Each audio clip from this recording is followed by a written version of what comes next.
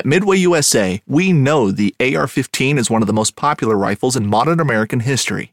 Known for its modularity and widespread use, it's often considered essential to any gun collection.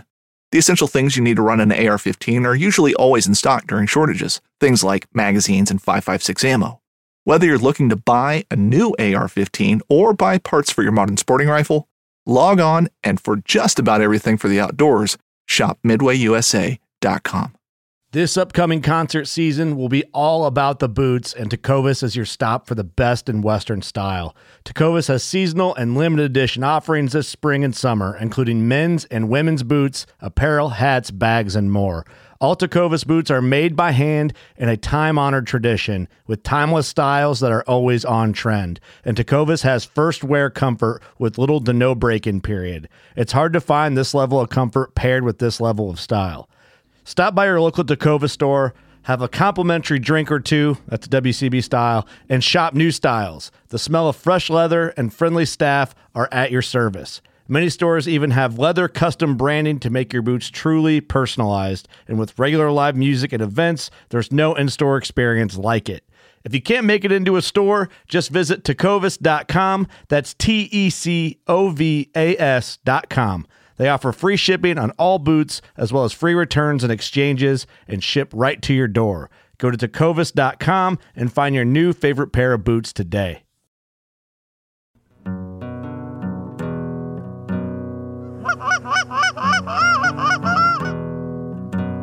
Oh, here we go, boys. Go.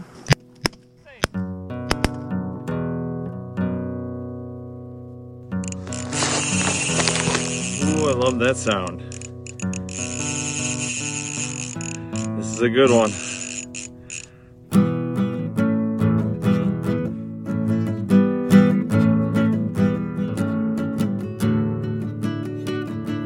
Welcome to the Full Scale Outdoors Podcast, Waterfowl Wednesday edition. I'm Nick Johnson. I'm Dale Luganbill. And we are Wild Stallions. Oh, I'm just kidding.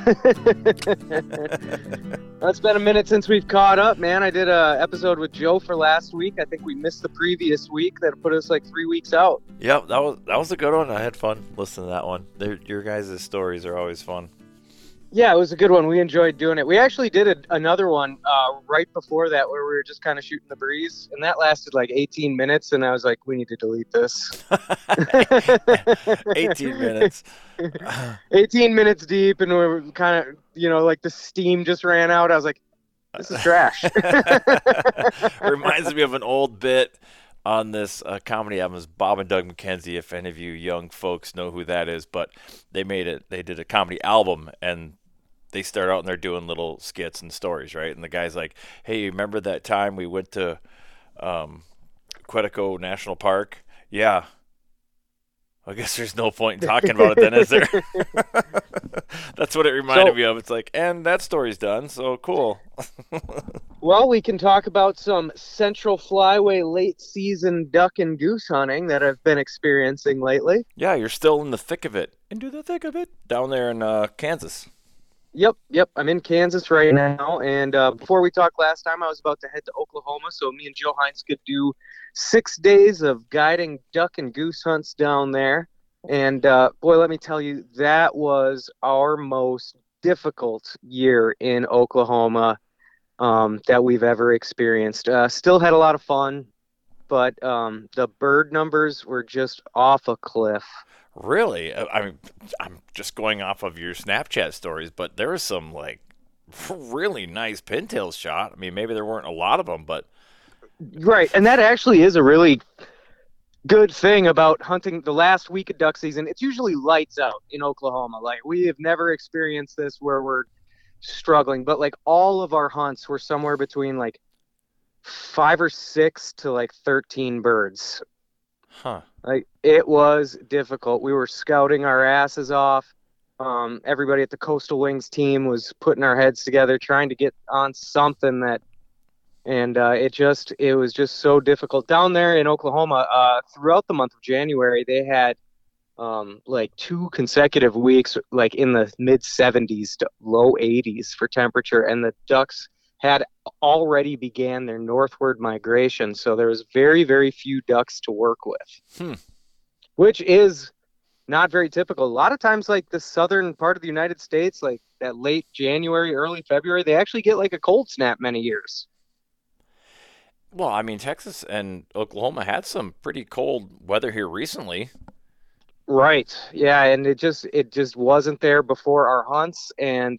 But like you said, there's a lot of nice pintails shot, and basically every duck you shoot there is a stud. And most of the ducks, whether you're shooting 5 or you're shooting 25, most all of them are always drakes. And I've got some theories for why that is. I've noticed that ever since we started going there, even just scouting, like you see 30 ducks on a pond, you binocular them, there's like 2 hens.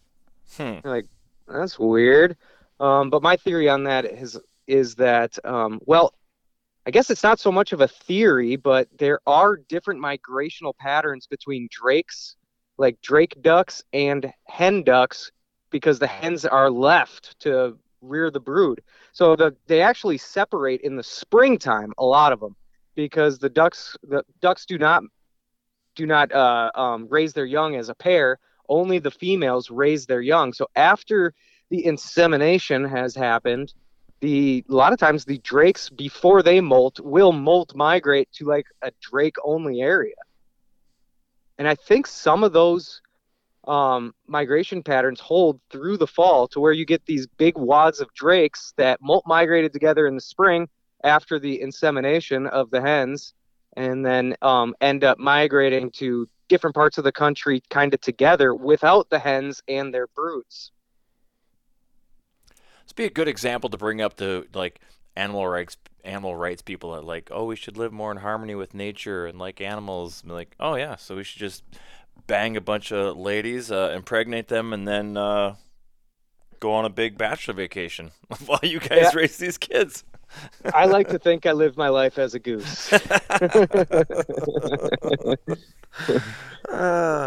Geese are a lot more family friendly. Yes, they are quite a bit. Yeah, the old duck culture is a little on the rapey side, but you know. So who are we to judge? We actually did a couple of cackling goose hunts down in Oklahoma, and they were tough. I think we did 3 of them actually, and we even had one day where there was like a winter storm warning, like during it was on a Tuesday that we were there. They're supposed to get like 8 to 10 inches of snow, but it was never supposed to get above like 35 or below 35 degrees. And we had a field with like 5,000 cackling geese in it, a bunch of widgeons. We're like, okay, maybe this will turn the tide in our favor. We're going to go out there in this crazy weather and see what happens. And we got our butts kicked again. And mostly what was happening with those cacklers when we hunted them is we would set up exactly where they were the night before, and they would come out and sit somewhere else. And I do think there's quite a bit of hunting pressure in that area over a period of time. Those birds get hunted multiple times over multiple months, and they just kind of get into a pattern of staying safe. They just learned to juke, huh? They're just like, well, we ate that restaurant yesterday. We can't eat there again today. I don't know if they figure it out like that, but they figure it out like that. You know what I'm saying? Mm-hmm. Like even one cackling goose hunt we had, they landed. There was a big wave came off the roost. We're like, here we go. They sat like 300 yards to our south. Then another big wave comes off, and you'd think like, okay, where are they going to land? Probably with that first big wave. Nope, they went a few hundred yards west of those geese. And then it ended up being like there was 3 pods of geese that were encircling us damn near, like none coming to the decoys and almost none going to where the pod before it lifted off went. So they were almost like going out as a group, and that group would land by themselves and stay safe. Yeah, I was going to ask you, did you just notice like it seemed like they were just avoiding like other birds pretty much? To a degree. I mean, once the morning they would congregate, like after the morning kind of settled down, and they'd be like, all right, that's where the hunters are. Then they would congregate up together. Okay. But it was very difficult, and the duck hunting was difficult as there just wasn't many birds there. I dropped Joe off at the airport on Saturday and came back, and they had found a good mallard and pintail hole, and then Carter and Toso found a good widgeon hole. So we actually had two good hunts lined up for that Sunday. And when I went out with Larry to hunt the mallard pintail hole, and basically just pintails came out, we were able to snipe a couple mallards out, but everybody shot their one pintail. And then Carter and Toso, their group, went out and they had maybe a third of their birds come out, but they ended up getting like 30-some widgeons. Oh, that's awesome. Yeah, 30-some straight widgeons. And that was the last day of the season. I mean, those pennies looked so good, though. Like, full sprigs. Like, they looked, I mean, wall birds for sure. Like, 100%. Right. Like, God. And there was one day with customers when we did get, everybody got a pintail. That's awesome. That's pretty cool. You know, I do remember that storm that came in because I remember thinking, oh, my God, they're going to smash tomorrow. And then, yeah, that wasn't the case. Yeah, we went out there in the morning and we started setting up the spread and it just starts downpouring on us. I think I remember sending you a snap saying you should have brought your white box. It started downpouring, and then by the time we had the spread set, it was blizzarding. Yeah, and that would make a guy think like, here we go, this is going to be awesome. Not so much, huh? Not so much. And after that, I tucked my tail and I headed north for Kansas to work for Ben Webster and Big Kansas Outdoors. And you're still shooting hawkers? Yep, the season here goes until February 12th, and then we're going to switch over to white geese. That's crazy to me. So what are you seeing some white geese yet? Yep. Okay. Actually, there's been some pretty good migrator days here, and right now they're kind of in just select areas. Like, there's not white geese all across the landscape, but there's pods of them here and pods of them there. Sure. Yeah, I know a few people that are in Arkansas, and some people are putting some on the ground. I haven't seen any just like ridiculous shoots yet, but I've seen some pretty decent ones. I think, the first couple days in Arkansas, wasn't there like a big ice storm for like 2 straight days? Yep. Don't you wish you were there, Dale? Well, kinda, a little bit. But the ice storm, I saw not so much, but the guiding, and yeah, I do miss that. And it's so crazy in the South. Like, we had that winter storm warning that we hunted on Tuesday. We hunted those cacklers in the blizzard. On Wednesday, there was no snow. Like, late in the day, Wednesday, there was no snow anywhere you looked. Some of the roads were still messed up until like Thursday or Friday, really almost impassable roads. But like, when we get a winter storm warning in Minnesota and Wisconsin, you can tell for a while. Right. You know, it's not like 2 days later it's 50 degrees and there's no snow on the ground. Right. When you get a winter storm warning, it has lasting effects. Yeah, you're like, okay, well, this is here until spring. Exactly. So, and then it kind of seemed like the same way with those snaps and those videos I was seeing from Arkansas with that ice storm. Like, I was seeing Carter Collins sent me some snaps where he was like banging sheets of ice off their full bodies. Mm-hmm. And then a couple days later, it looks like they're hunting a mowed lawn. Those lush green wheat fields are pretty cool when people have good hunts in there. Yeah, I bet. Make for good photos. You think they would want to be in that for sure. Nice young wheat growing up, but can't say I've ever hunted one. Yeah, and it does seem like the spring snow goose conservation season has started off with a pretty good bang down in Arkansas, which is good to see. I mean, it was kind of expected with how many juvies people were seeing, but also people were seeing a lot of dead juvies with the bird flu. Mm-hmm. And but I haven't been seeing really much of any reports of mass die-offs in the last month, I would say. Have you? Not really. I did just see, I saw a post like a week ago, but to really call it a mass die-off would be a huge stretch. Like, there was a couple dozen on a pond. So it wasn't like, it wasn't anything crazy. I would have to think, like, with how concentrated those snow geese are and how much they intermingle with one another, you'd have to think that bird flu is ripped through the snow goose population by this point, right? It's got to be mostly running its course or ran its course. You would think. So me and a buddy have a I don't know if you want to call it a theory, but where like last spring was just we had a great hunt like in North Dakota, and we were shooting like, and even in South Dakota was pretty decent, and we're shooting a lot of adults. It wasn't just juvies, which we rely on. And so we're like, it's got to be the flu. Like, I don't know why these adults are decoying so good. They just must not be feeling well. So he's like, I remember him saying like, oh, I hope that bird flu is still around next year. I'm like, that's kind of a mean thing to say, but I was like, well, we are intending on shooting him in the face, so. And that is one thing too. This bird flu isn't exactly new. It really started having a significant outbreak last spring. Right.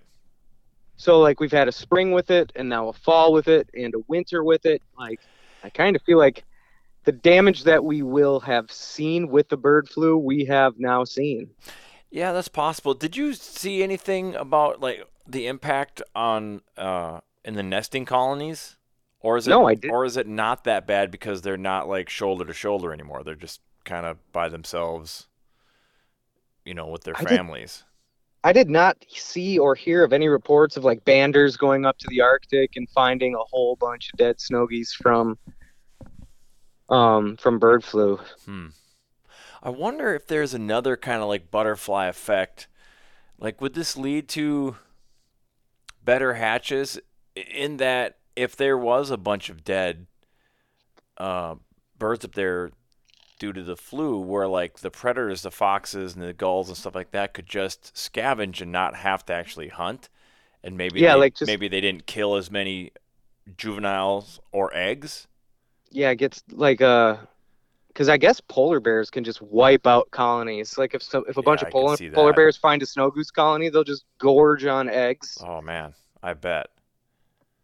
But no, I didn't hear. But that's, I don't know, something to think about. Be an interesting theory. It's an interesting theory. Get to work on your Google machine. Find some university. By now, you should be like on first name basis with these bird biologists. You should be like, hey, look into this year for me. Right.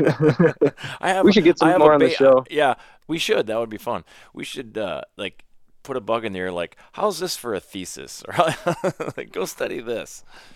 We got some crackpot. We were drinking last night, and we came up with this idea. Right. They're always looking for inspiration. You never know.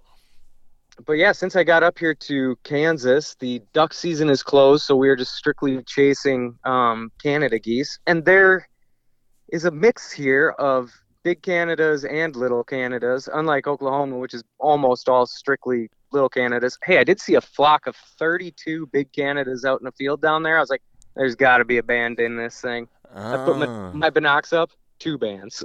Have you checked on your number 2 snow goose? Is he still alive? I haven't. No, I haven't. Not in a long time. Had a random thought about old number 2 there the other day. Goose 2? Goose 2, yeah. That's if you're just having a blank on what we're talking about. The Alberta Conservation Association GPS lesser snow goose tracking is what we're talking about. They put GPS collars on 8 geese. Goose number 2 was by far the most interesting to watch, and he was alive as of last spring. I think somebody told me that his GPS collar had died. Oh no. Those things have been on and tracking for like 3 or 4 years now. Yeah. Are they just permanently affixed? Do they fall off ever? Or I wonder, like, how do they know it's dead? It just stopped responding? I think so. Or it's dead. Well, just look it up right now. Well, there you go. Live from the field. Breaking news on the Waterfall Wednesday. Yeah. Oh, cool. Wow. Content offline. We're sorry this page is currently unavailable. Oh, man. Yeah, that sucks. The mystery of Goose 2 shall remain a mystery. All did, but they really should leave that up because it was really interesting to look at it through the years, like how it was not very interesting for Goose 1 and Goose 3 through 8 because all they did was fly down through Alberta and then go hang out in the Sacramento Valley. And some of them would die. Yeah, some of them would get shot here and there. And like Goose 2 was the only one that came out of Alberta and went to the Central Flyway and even crested into the Mississippi Flyway. Because he was over in Arkansas a couple years. Yeah, and then he said didn't you pinged him, or didn't ping him, like you looked at it and you were like, you were close to him at one point in time, and like, wasn't it Kansas? It was in Kansas. He was in southeast Kansas, I think 3 years ago, and I went driving around looking for him. But the GPS pings were not like live. They were actually, I think they were 2 days old. Yeah. So you could see where he was 2 days ago. And he had just been in multiple ponds. They gave one ping per day. It was at noon. And so you could see like in this area in southeast Kansas that he had been like on one of 3 or 4 different ponds for like 8 straight days, like loafing there at noon. So, and they were all pretty close together. I was like, and there's not that many snow geese there that time of year. So You're I was like, well, I'm going to go get that motherfucker is what I'm going to do. And I checked all those ponds. There was a single snow goose sitting on one of them, and I damn near shit my pants and drove into the ditch to get my binoculars out. But no, he was not the neck-collared bird. And I found out 2 days later when I was able to see the ping, because I was in that area at noon, like strategically, like because I figured he might be on one of those ponds if it's noon, and and then also I could see 2 days later how close I got to him. And yes, I got 1/2 mile from where Goose 2 was in southeast Kansas. But I went like back and forth between those few ponds, and then I kind of gridded out the area. And then I was like, you know what? I'm not going to find him. I think it's time I throw the towel in and I start heading home. And I was driving north back up towards the freeway. And hit him with your car. No, and I'd probably gone like 5 or 6 miles north. And that's when I had driven past. He was just a 1/2 mile off that road I took north to go back to the interstate, which was, like 15 miles north of me. And so he was just a 1/2 mile west. So when I drove past him, I had technically when I was a 1/2 mile away, I had kind of thrown the towel in already. I mean, believe me, I was keeping an eye out for white geese, but I was not actively like grid searching anymore. But I did I got like a 1/2 mile from him. That's but pretty when cool, I was though. like actively searching for him, I was searching in an area that was like 4 miles away from it where he actually was. And then after I threw in the towel, I drove a 1/2 mile from where he actually was on my way out. If you would have drove by and just saw him in a ditch and it was totally accessible to get him, like, would you have done it? Oh, 100%. Or would you have been conflicted? That's what I was there to do. Yeah, but at the moment, like, I feel like you developed a relationship with Goose number 2. Like, you think it would have just been as easy as, there he is, I'm going to kill him. I would have trespassed and shot him with a rifle with no hunting license. I am just kidding. I did not even have a rifle. I don't even own a rifle. I didn't have a rifle or a license. I mean... No, I had a plan to get him. Okay. Well, I mean, that's what I was there to do. If I saw him, I was going to go get him. I feel like I think I would have gone through with it ultimately, but I think there would have been a moment where I've been like, would this be a cooler story if I just got a picture? And then what if I found him on one of those ponds and it had like a berm on one side where you could totally sneak through the pasture and jump up and bang and get him. And so I go and I knock on the door and I was like, excuse me, sir, blah, blah, blah. I would like to jump your pond. And he was like, absolutely not. What then? Gosh. Kill the man, then kill the goose. Is the only right answer. I mean, options are limited. What are you going to do? Well, at that point, do you bust out the wallet? Do you be like, man, this is a very special goose. I will give you $100 to let me, Yeah, I mean, at that point, you might as well break out all the stops, give them the whole backstory. Listen, there's one goose. I'm gonna fire probably one shot. Right. What if you get permission? You go down, you do the jump, you blast. Birds are falling everywhere, but number 2 flies away. That would be very heartbreaking. Son of a bitch. We were having this conversation in Oklahoma, 2 epic misses. And I have missed in my life, for sure, 2 hybrids. Yeah. I've got some painful memories, man. Only really have one like regretful. Oh, I can't even say it was a shot. So we were hunting in North Dakota, and we had sailed a couple geese way down. Like, we're up on this big like knoll, and there's the lake down below, like way down below. I think we sailed them over there, and the one like died. You could tell, like, well, that one's dead, but the other one was like a legit cripple, you know. So like, we picked up with our hunt. We're driving by. I'm like, well, we really should probably go check and go grab those, because the wind was blowing like in the right direction, that if they were dead, they should be against shore. And I don't know, it was probably, I don't know, it was like half a field section from where you could get to it from the road. So I was like, screw it, I'm going to run out there. And because it was so far, I was like, should I grab my gun? Like, they're dead, you know, whatever. So I'm like, didn't grab the gun.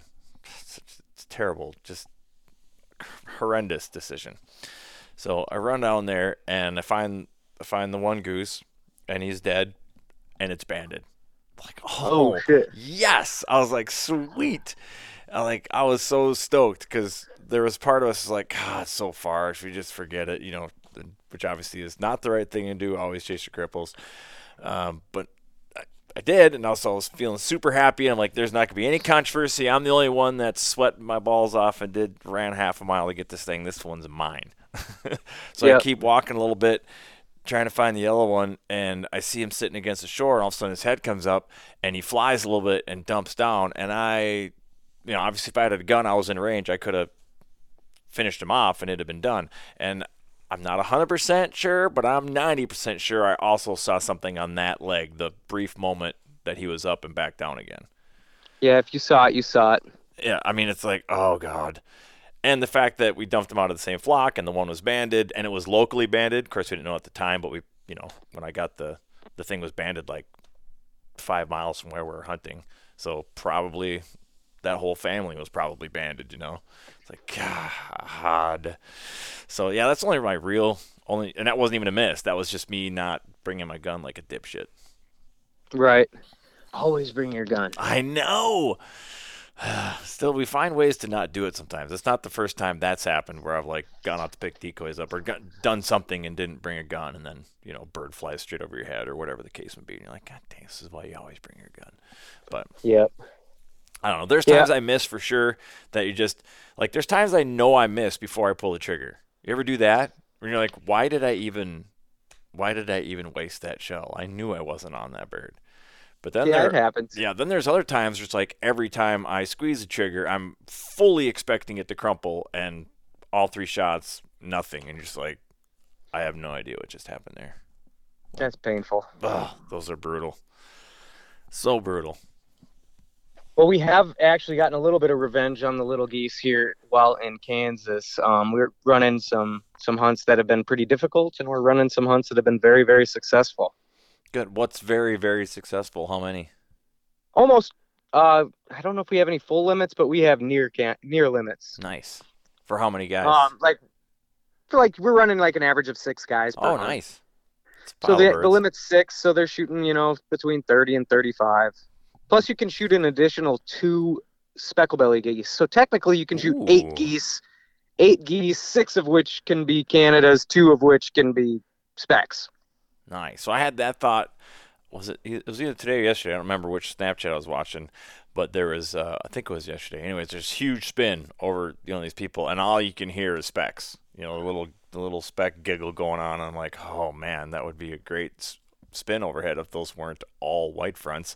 And it's now February in Arkansas, which goes back to something. Kill 'em! Yeah. Did that happen? No, it did not. They're like, do you see any white in there? That's what the guy said. And then they stopped filming, so I don't know if they did or not. But yeah, that's a little risky. Yeah, that was my takeaway when I did guide in Arkansas that year. I'm like, everybody just cannot wait for that spring snow goose season. So unplugged shotguns and e-collars and no limit, blah, blah, blah, blah, blah. if you go down the last week of February or last week of January, everything's open.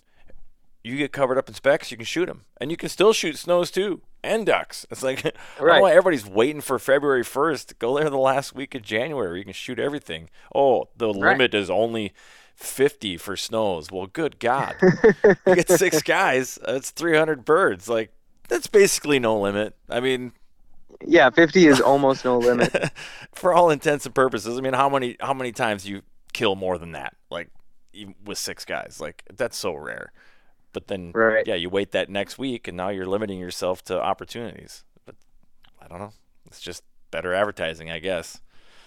So we had one hunt that I guided here in Kansas, and birds were roosting very close. But the wind, we were upwind of them, so the wind was, and it was heavy that morning, like 20, 25 mile an hour winds, and blowing away from the roost towards us. And we had a tree line between us and the roost, and I was like, as long as if we don't blow this roost up, we're going to do really good. Like if by some miracle they do not hear our shooting, it's going to be a good day. So we're sitting there, we got all set up. Single honker comes out, just bows up in the spread. And I even told the guys, like, guys, we are so close to the roost. Like, if a single comes in, I might not even call the shot. But if I do call the shot, shoot it in one shot, please. Mm-hmm. Right. So then, of course, first thing that happens, single, bombs in, back flapping, 15 yards, kill that bird, guys. Expecting to hear thump. I hear boom, boom, boom, boom, boom, boom, boom, boom. Thing's still alive. Like, I counted, it was like 11 shots before it finally, somebody center punched it. It was a back flapping, like trying to get away, like in this barrage of artillery coming at it. And I'm just sitting there in my blind cringing, like waiting to hear the explosion of lessers from behind us, you know? Right. And I'm just like, here it comes. We're so fucked. And nothing happens. And I wait, man. and I wait, and I wait, and nothing happens. And I was like, oh my God, we're going to fuck them up today. And we did. We got 3 really big spins off that roost. Nice. Yeah, you said the wind was blowing from the roost to you, correct? Yeah, so they couldn't hear it. The wind was blowing the sound away from us. That's exactly what you want, especially a strong wind. But still, dude, like from my decoy spread to like the closest point of that roost was like 415 yards. I checked it on Google Earth, and then like from my decoy spread to the furthest part of that roost was like around 750 yards. So they were close. Well, worked out. Shit. It did. That's pretty awesome. All right. Well, what else you got? Anything super fun and exciting? Big takeaways? The birds that we're having success hunting are just birds that aren't super, super pressured. If we get down into an area where birds are very pressured, then we're dealing with birds that are a lot more wary. This hunt that I did where the wind was blowing and we were hunting close to the roost, that was an area that I was sent to scout that doesn't have so many hunters, not so many geese either. Right. So it gets a little bit more difficult to find the birds, but when you do find them, you got a little bit higher chance of having a successful hunt on them. Yeah, that makes sense.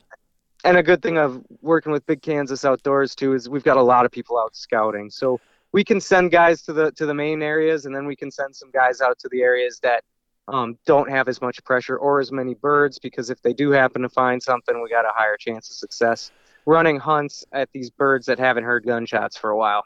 Well, the calendar keeps flipping over and the seasons are changing, so you should be, in theory, getting fresh birds, as they say, depending on the weather, right? Like, things are starting to push. Yep, and I have been seeing migrators coming over town, and I seen a push of migrators this morning around 10:30 a.m. And the Monopoly board is getting shaken up. That's for sure. The game board is getting shaken up, and we're having to stay on our toes to keep an eye on what's happening out there. But also, it's exciting because we could catch some birds slipping. Yeah, I mean, they don't have home field advantage. That's such a huge. I think that's a huge thing in your favor. Absolutely. One thing yesterday, I've been still scouting this area that doesn't have many birds, but it has been getting more with some new birds pushing in. I'm kind of dealing with an issue where they're not picking a spot to eat every day. They're like going out to one restaurant in the morning, different restaurant in the afternoon. And I'm like, God damn it. If these things just pick a favorite restaurant, we can fuck them up. Right. But if they keep going out to different spots, and it's not related to like the same thing that was happening with the Oklahoma birds. Like these birds are just new and they're just testing out different fields. Right. They're not doing it because they're like heavily pressured, especially in this area. They're just doing it because they haven't exactly figured out their favorite field to eat corn in yet. So are you then employing like your, say, Minnesota migrator day kind of strategies? Are you pretty confident that you're going to have some migration a particular day? Is it important that you find a feed field, or are you like, we just need to get decoys and be seen? No, they don't. We don't really do much of like Minnesota style migrator hunting here, just because it's mostly all the little geese, and little geese tend to migrate more oftentimes at night. And just in general, I've had like some really good migrator days, like coming out of the north in Canada in the fall, and they really are much more difficult to pull out of the sky than the big geese. Interesting. Is it just harder to get the amount of noise that you need, maybe, because they're just loud little bastards? I think it might be that there's birds in those flocks of little geese that are so old that they know they are very landmark orientated. So they are going to get up off of this roost and they're going to fly to this roost. You know, like we're going to get up here in South Dakota and we're going to stop in Kansas. After that, we're going to sit there for a couple weeks. And when we move, we're going to Lubbock, Texas. You know, like they have the checkpoints already set in stone, where the big geese are a little bit more, they're a little bit more willing to get thrown off course. It's interesting. I wonder. Yeah, it's so crazy that just like, obviously they're different subspecies, but they look the same. It's just size difference, but yet they're like, I don't know what you'd call it. Their social structure is totally different. Right. Which is obviously changes the way you hunt them.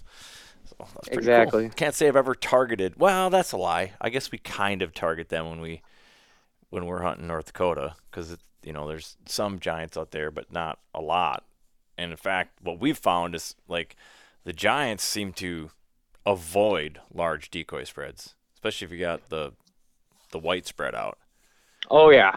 You don't want to be running any whites if you're hunting giants. Yeah, which is kind of crazy. I'm not saying they'll never come into it. I mean, we've shot giants over white spreads, but in general, I feel like it's almost an accident when it happens. So like this is one of those days I really wish I would have had like the fish scale with me to weigh this goose. This thing was an absolute giant. And we saw him the whole time. Like we hunted that same field, I think like 2 days, maybe even been 3 days. I don't remember. And we saw the same, like, I don't know if it was a family group or whatever. It was a small group. It was like 8 birds all 3 days. And they would just skirt our field the whole time. Like they wanted nothing to do with us. And then the one fateful day, they just flew right over top of us. And I have a feeling they weren't decoying. I think they just picked that flight path for whatever reason. And we shot 2 of them out of there. And they're both giant, but the one was just like exceptionally large. Yeah. Like just absolute behemoth. I got a picture of that thing somewhere, but I don't know. So you're there. I got to pull up the calendar. 1 more week of honker hunting. You said the 17th? 12th is our last day. Oh, so you got 5 days. 5 days left to hunt darks. And then you're switching over to the White Devil. That'll be cool. I can't wait for that, because just all the shit talk about you not liking to hunt snow geese. I like to hunt them. Fun. You just don't like. I like to hunt white. You just don't like being cold and wet and muddy, which is, I guess I don't know if Kansas falls into that category, but luckily it's beautiful here. I like hunting whites. I just don't like hunting them too. I was gonna ask you, what's the like? water situation in Kansas? Like, are they in a drought? Is it normal? Is it It's very dry. flooded? It's dry. Okay. Very dry. Do you think that played into your lack of success with the Ducks in Oklahoma? Oklahoma was very dry, but they got like 5 inches of rain in October. There was water in the ponds, although it was significantly lower. I do think that played into some of the lack of birds that were in the area, but not as much as the warm weather prior to our arrival, which, yeah. Makes sense. All right, dude. Well, let's keep at it. Keep getting good stories. Contact. I'll try, man. Yeah, Let's contact check in, all your scientist nerds and try to get some on the air. All right, buddy. Well, yeah. Until next time, we'll chat with you next week. Sounds good, dude. All right. Bye. Goodbye.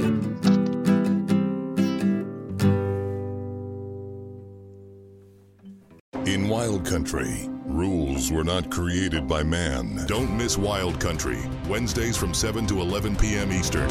Presented by Primos. Speak the language. Waypoint TV, the destination for outdoor entertainment.